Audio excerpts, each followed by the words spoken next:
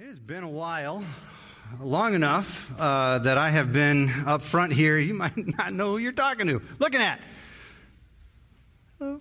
My name is Doug Baker. I'm one of the pastors here at Community Reformed Church. I have not had the opportunity to be in front of you in a while, and so it is a privilege. Now, before we start digging into God's Word, I wanted to first give you one update, and then I wanted to share with you some awesome news, something really cool that got to happen just this past weekend. First of all, an update. It is my understanding that societally there is some tension, some vibrations happening around a Delta variant. And that means that decisions are being made about restrictions and what permissions should be allowed, and there's a lot of debate about what is appropriate. And I just wanted to make sure that you as a church here at Community Reformed Church know where we are, so you know what to expect. And if you run across somebody who doesn't quite know what's going on here at Community, you can say to them, hey, I just heard about this week. So the pastor, the elder board, which is our ordained elders and our pastoral staff, we meet regularly, and one of the things that we talk about regularly is what the church's response is, what is our posture toward that.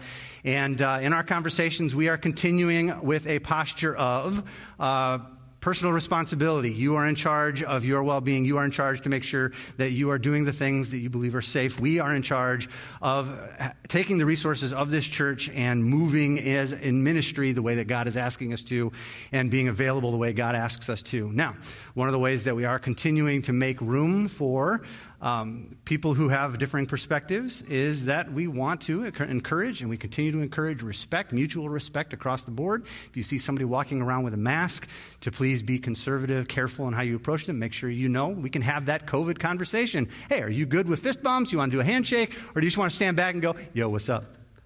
And that's okay, right? We get to have those conversations. At the 8:45 service in this room every week, that entire section there is set aside and reserved for mask all the time. People can come and worship in person wearing masks. That hallway right there goes straight out to door D. That is an entrance and exit that limits exposure or limits contact, and people are welcome to use that as an entrance and exit. So we are making space, but again, we are called to minister the way we're called to. So I just want to make sure you knew where things were at as this question is being answered by school districts and as a society. So that's where community is at. Number two, there's something really cool that happened this past week on Friday. If you didn't know, there is an entire congregation out there worshiping with us online, hundreds and hundreds of people who join us every single week to worship together. We have a congregation out there. One person out there who is a member of our online congregation, her name is Shannon. She has been a new believer for a year now. She was able to connect with us. She lives in New Jersey. She was able to connect with us, has been worshiping with us since May. Now, over the last year after she came to Christ, she has not been able to be baptized because of just complications and roadblocks that she ran into with other churches. No one was offering that ability. No one was offering that gift to her. And so Pastor Trent, who is on vacation with Lynn, they are in, guess where they are? Jersey. Yes. And so on Friday morning, they met with Shannon. Do we have a picture? We do. That is Shannon in New Jersey. Check out Pastor Trent in his shorts. I'm going to try my hardest to convince him to preach in those one of these days. They met with her, and they got to celebrate the sacrament of baptism on Friday morning. So God is good. Yes. And it is our privilege, Shannon, to get to celebrate this with you. So now, those were the two things that I had. Now we get to dig into God's Word together. Oh, I figured there'd be applause for that too. Oh, there you go. There you go. So as we dig into God's Word together this morning, my wife, Laura, she tells me often as I'm preaching that sometimes I get so excited and I'm rambunctious and I'm moving around that I forget to let you as a congregation know, like when I change topics or when I'm heading off in a new direction. She says I'm supposed to give road signs. And so I'm going to start this morning with a great big road sign. And this is, what are we talking about? The road sign is, what have we been talking about for the last several weeks? As we've been ending summer, we've been in a series. We've been calling it Meat and Potatoes. It's just a little, short little kind of meat and potatoes. But it's actually representative of a longer title for this sermon series called Meat and Potatoes Answers for Caviar Questions. Isn't that nice? Like, that just feels good, right?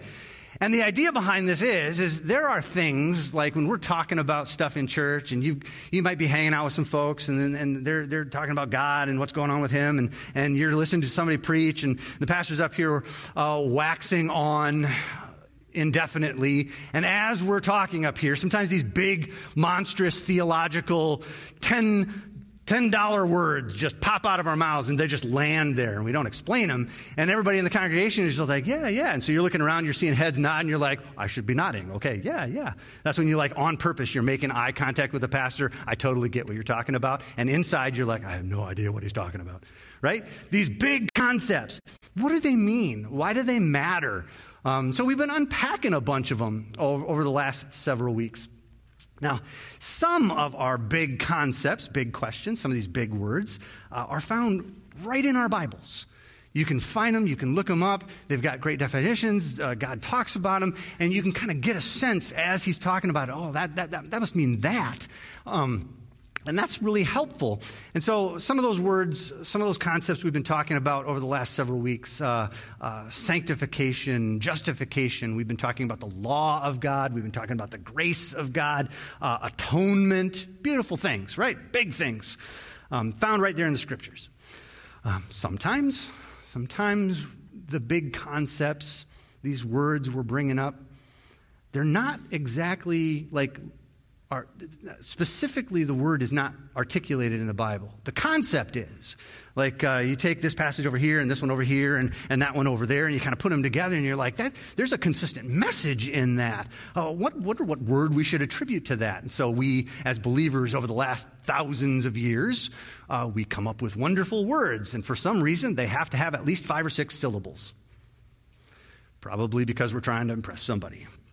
It's that old Dead Poets Society quote, right? Why do men write poetry? To woo women. Because 5-syllable words are really what woo women. Nope. See? So anyway, see, that was a rabbit trail. See, no road sign on that. Just happened. Back on track. So, these concepts that we find in Scripture, we come up with these words to understand them. We do that trying to be faithful because we're trying to get a sense of who God is. And we have to have a way of describing it. For instance, the word Trinity, Trinitarian, that we have a triune God. Trinity is not in the Bible. The concept is. The Bible talks about one God, 3 persons, Father, Son, Holy Spirit. It's in there. But the word Trinity is not. We had to come up with that. Last week, you heard a beautiful word called hermeneutic. Hermeneutic is how do you read the Scriptures? What's your interaction with truth? Exegesis, how do you apply it, God's truth, to real life? Beautiful words, not found in the Bible. Today, we're going to be talking about 2 words that are of that second group. The concept is there. Like the truths about God that we're trying to understand, that's there. And we had to put a word on it. We had to put a couple of words on it. So, what are our $10 words for today? And I'm going to have them put them up on the screen so you can see them. It helps me when I see words, not just hear them. So, our words for today are communicable and incommunicable. Good words. All right, let's pray, and then we'll dig into what they mean. Heavenly Father, thank you so much for bringing us together into this space, for gathering us together all across this nation, all across this world to worship with you this morning, to worship you, to praise you, to worship together as one people. Speak in this moment. Holy Spirit, anoint the words that are being shared, that they would be faithful in their proclamation, that they would be faithful in their hearing. And Lord Jesus, take root in us and reveal again who you are and who our Father in heaven is. For his glory and for the glory of your name, Lord Jesus, we pray. Amen. All right. Communicable, incommunicable. What do they mean and what do they tell us about God?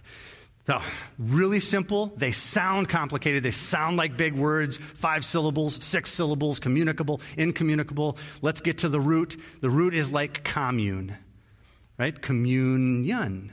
We know communion. When we gather together as God's people and we celebrate the Lord's Supper together. We share the bread. We share the cup.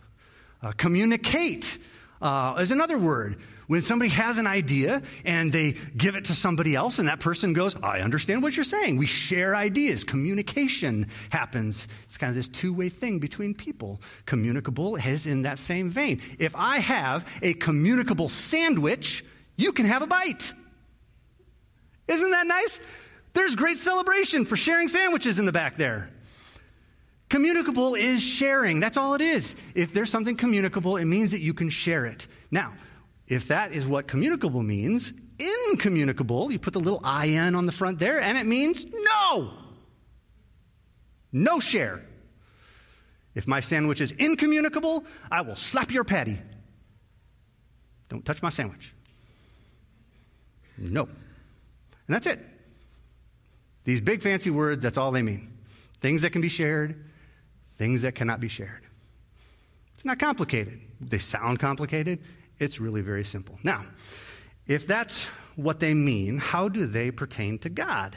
What are we talking about of the things of God that are incommunicable and communicable? Well, it's the attributes of God. Who is God? What are the things that are true of him that are shareable? What are the things that are true of him that are not shareable? And when I say shareable, I don't mean like you know about it. I mean like there are parts of who God is that he pours out on you and you can do them. You can have them. They are accessible. There are things about God that are incommunicable. He and he alone contains them. He and he alone exhibits them. They are characteristics that no other created thing or person in this entire existence demonstrates but God and God alone.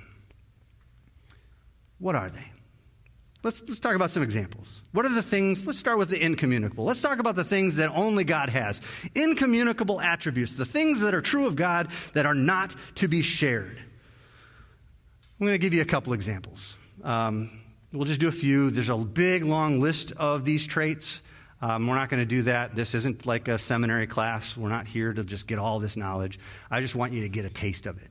Okay? So first, incommunicable, thing that cannot be shared, only God has, only true of him. Sovereignty.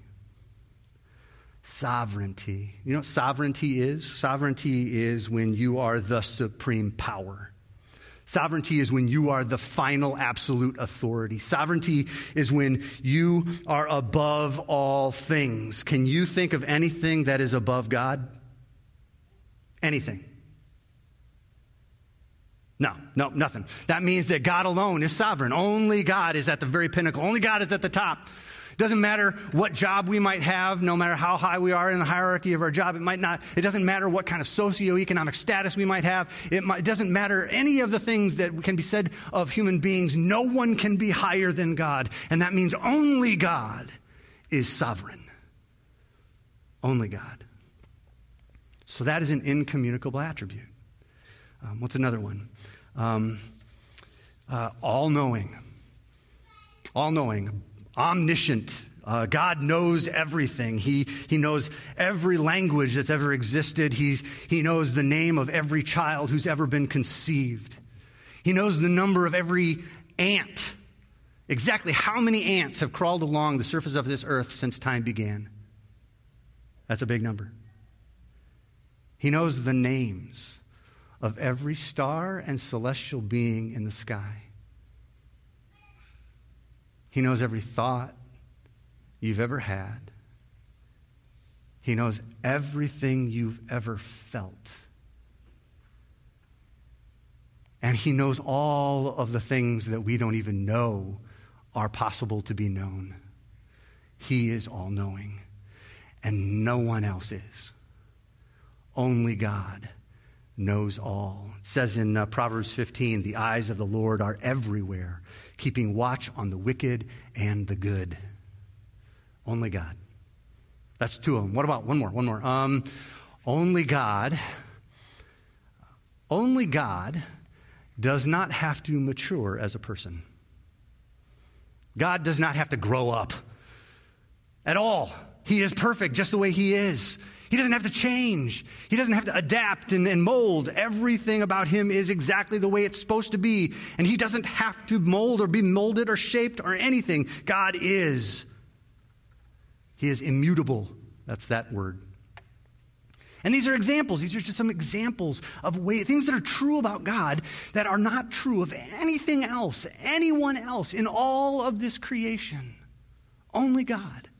They're his incommunicable attributes. And there are more. There's so many more. But you're getting the picture, right? You're kind of getting the sense of what we're talking about. And these things are true. These things are true of God. It doesn't matter how many people you run into who say that they know everything. It doesn't matter how many people act like they're all-powerful. They're not. And that's just the way that it is. And it is a gift that we give ourselves when we bend our knee to God's created limitations, the limitations that he has put on his creation. It benefits us to go, oh, okay, this is the path he has given me. This is the road that he has marked for me, the plan that he has for me. And when I walk it, I do well. When I reach out for things that I'm not supposed to have access to, that's when things get messy. So, those are incommunicable attributes. Here are some of the things that are true of God that we cannot share in. Are there things we can? I mean, it seems to suggest if there are things that we can't, there must be things that we can. Yes. Yes, not only are there, but you're supposed to.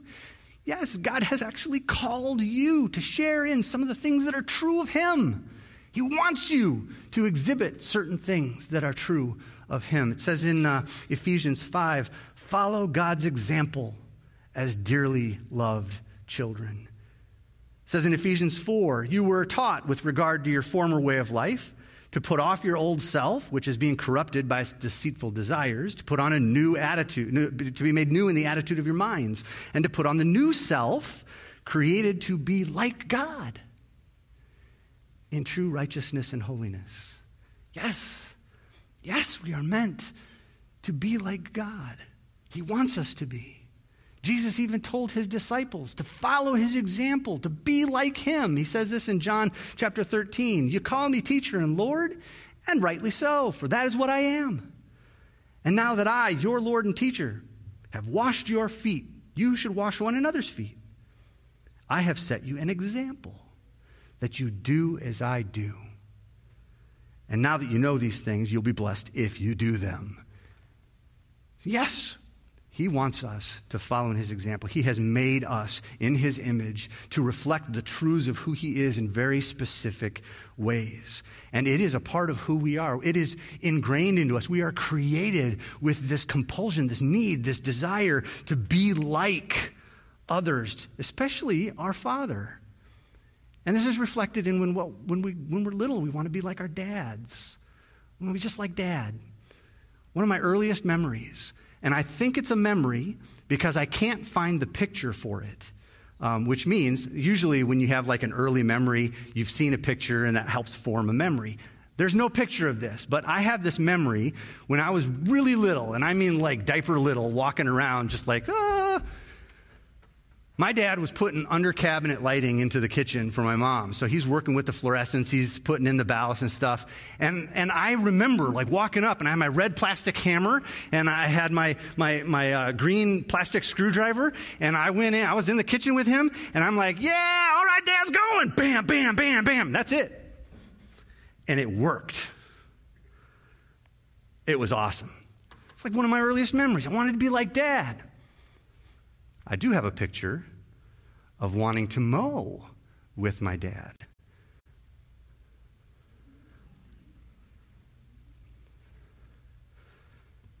When I was 7 or 8, I found out my dad liked spinach. just like Popeye. So since I was 7 or 8, I like spinach. I was one of those weird kids that's like, do you have spinach? I like spinach. Because that's what Dad did. It's in us. We're made that way. It's not an accident. Because God wants us to want to be like him. So what are some of his attributes? What are some of the attributes of God that we can be like? Well, God has shown us what it means to be good. God is good. Right? It says it in Scripture. It tells us over and over how good God is. Give thanks to the Lord, for he is good. His love endures forever. Praise the Lord, for the Lord is good. Oh, taste and see that the Lord is good. How blessed are you who take refuge in him. God is good. And through life in Jesus Christ, we can do good. We can be like him and bring good into the world around us. God has shown us what it means to be wise.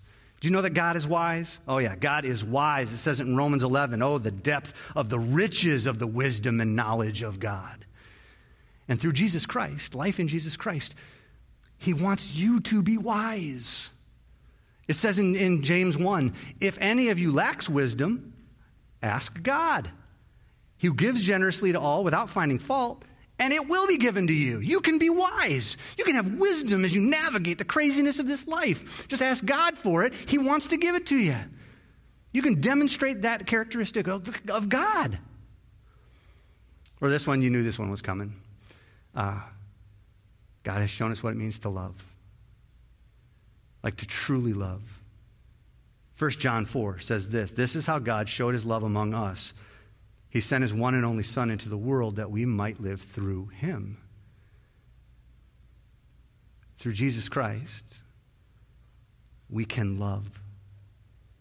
We can love with a love that isn't even human. It's godly coming out of us. How do we know that? Just a couple verses later, it says this, dear friends, since God so loved us, we also ought to love one another. See, if we love one another, God lives in us, and his love is made complete in us. Oh, yes. These are communicable attributes. These are the things that are true of God that can be true of you. He wants them to be true of you. He has made you for them to be true of you.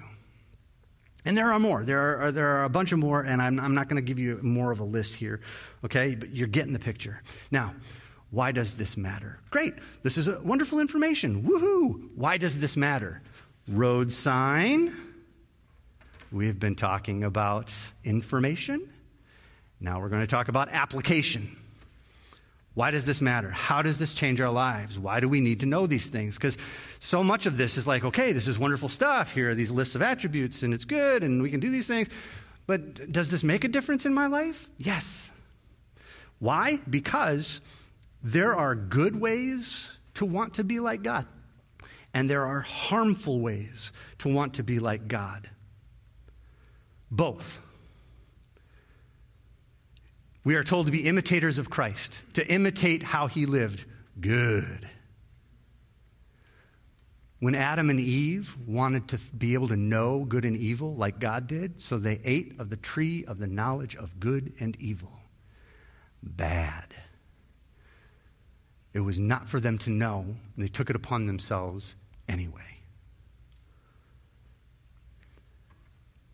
It is helpful for us to know which attributes are communicable and which are incommunicable, which of them we're supposed to share with him, and which of them are supposed to be out of our grasp. Some things are supposed to be out of our grasp. There are ways that we can never be like him, and they must not be pursued. And the ways that we are supposed to be like him, we're supposed to be fighting for with every ounce of our being. And this is hard. This is complicated because these things that we're not supposed to be pursuing, the world tells us this is how you're supposed to do it. And we live in the world. We're not supposed to be of it, but we live in it. And if they say things enough, it's hard not to get brainwashed. And they're always beating this drum. Boom, boom, boom. You need more power. You need to be in control. You've got to handle it. You've got to be all things to all people. You've got to do, you got to do, you got to do. And over here, these beautiful things that God says, emulate me, do these things. And the world's like, man, that's weak. That's terrible. Don't do that. We got to know the difference so that when we're out there and we're hearing all this stuff and it's being poured out on us, we can tell the difference.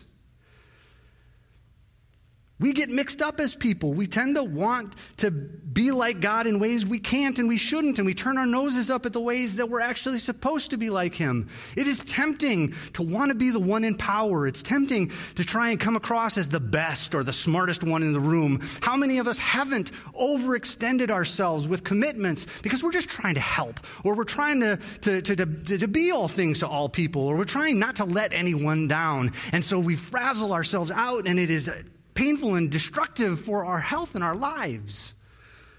Have you ever found yourself wanting or feeling like you need to save someone?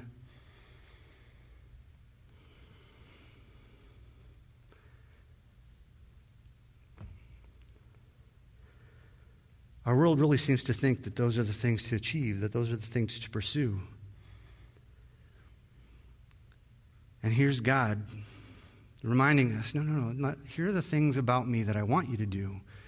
And it's going to be hard, and it's going to try you, and it's going to test your patience, and sometimes you're just not going to be able to do it. And you're going to want to be able to do it, and you're not going to be able to do it. And I want you to know that I'm with you in that, and we're going to keep working on that as you learn how to do this more and more, because it's not easy to love someone who hates us. And it is not easy to forgive someone who talks negatively about us behind our backs, or makes fun of us, or puts us down. The world doesn't beat that drum about how valuable it is for our lives to be merciful as God is merciful, or to offer grace when someone makes a mistake that costs us, or to pause long enough to make a wise decision when it would be so much fun to make an unwise one. Do you know how many really cool toys I could have in my garage if I didn't care how much debt I had? I could be super unwise and temporarily, for a brief moment, have some fun. That's not wisdom. But these are the attributes of God that we're supposed to embody. These are the things we're supposed to reflect: mercy and grace, love, compassion, wisdom. And we need them because we are witnesses to Jesus Christ for the world. God says, these are the attributes I want you to carry, because when people see that in you, they're going to see me. Do they see me when they look at you? Or do they see you striving to be things you cannot be? Do they see the you I want you to be? And they're watching. They're paying attention. Anybody here ever heard of Gandhi? Yeah? Mahatma Gandhi, right? Okay. For those of you that are like, oh, this is another one of those big words. Gandhi was a dude. He lived in India a long time ago, back when England, British rule, was still over India. And he opposed that. He was a Hindu, not a Christian, but he peacefully protested the British colonization rule, and he led to that being changed. Gandhi was a smart guy.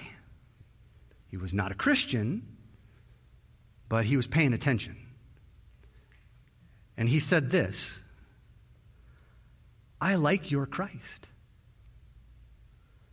I do not like your Christians. Your Christians are so unlike your Christ. He said this: it is a first-class human tragedy that people of the earth who claim to believe in Jesus show little of that belief in actual practice. People are watching. They're paying attention because they know that you come to church, right? They know you take off early in the morning on Sundays and you're looking pretty snazzy. Like they're watching that from their windows. Oh, yeah, they're going off to church. And then they know how you treat them as a neighbor. It matters. It matters which of the attributes of God you're pursuing. It matters because it is your witness. And if we want to know how we're supposed to do this, if we want to have a sense of what it takes for us to have the attributes of God that we're supposed to emulate and to avoid the ones that we're not supposed to, we need to be looking at how Jesus did it. To prioritize what God prioritizes, we need to pay attention to how Jesus did it. And I'm going to end our time by reading a scripture for you that basically captures Jesus choosing to walk and emulate the attributes of God he was supposed to, and not to pursue the attributes of God he wasn't. And interestingly enough, as a fully divine and fully human one, these attributes were available to him. And he said, no, can't do that. Not going to do that. Because my call right now is to walk with people this way. This is from Philippians 2. This is God's word for us today. This is how we're going to finish our time together. Therefore, if you have any encouragement from being united with Christ, if any comfort from his love, if any common sharing in the Spirit, if any tenderness and compassion, then make my joy complete by being like-minded with Christ. By having the same love as Jesus Christ. By being one in spirit and of one mind with Jesus. Do nothing out of selfish ambition or vain conceit. Rather, in humility, value others above yourselves. Not looking to your own interests, but each of you to the interests of others. How do we do that? Well, here's the answer. In your relationships with one another, have the same mindset as Christ Jesus. Okay, what was that mindset? I'm glad you asked. Let me tell you. Jesus, being in very nature God, did not consider equality with God something to be used to his own advantage.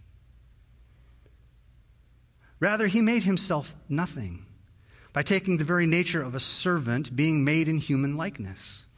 And being found in appearance as a man, he humbled himself by becoming obedient to death, even death on a cross.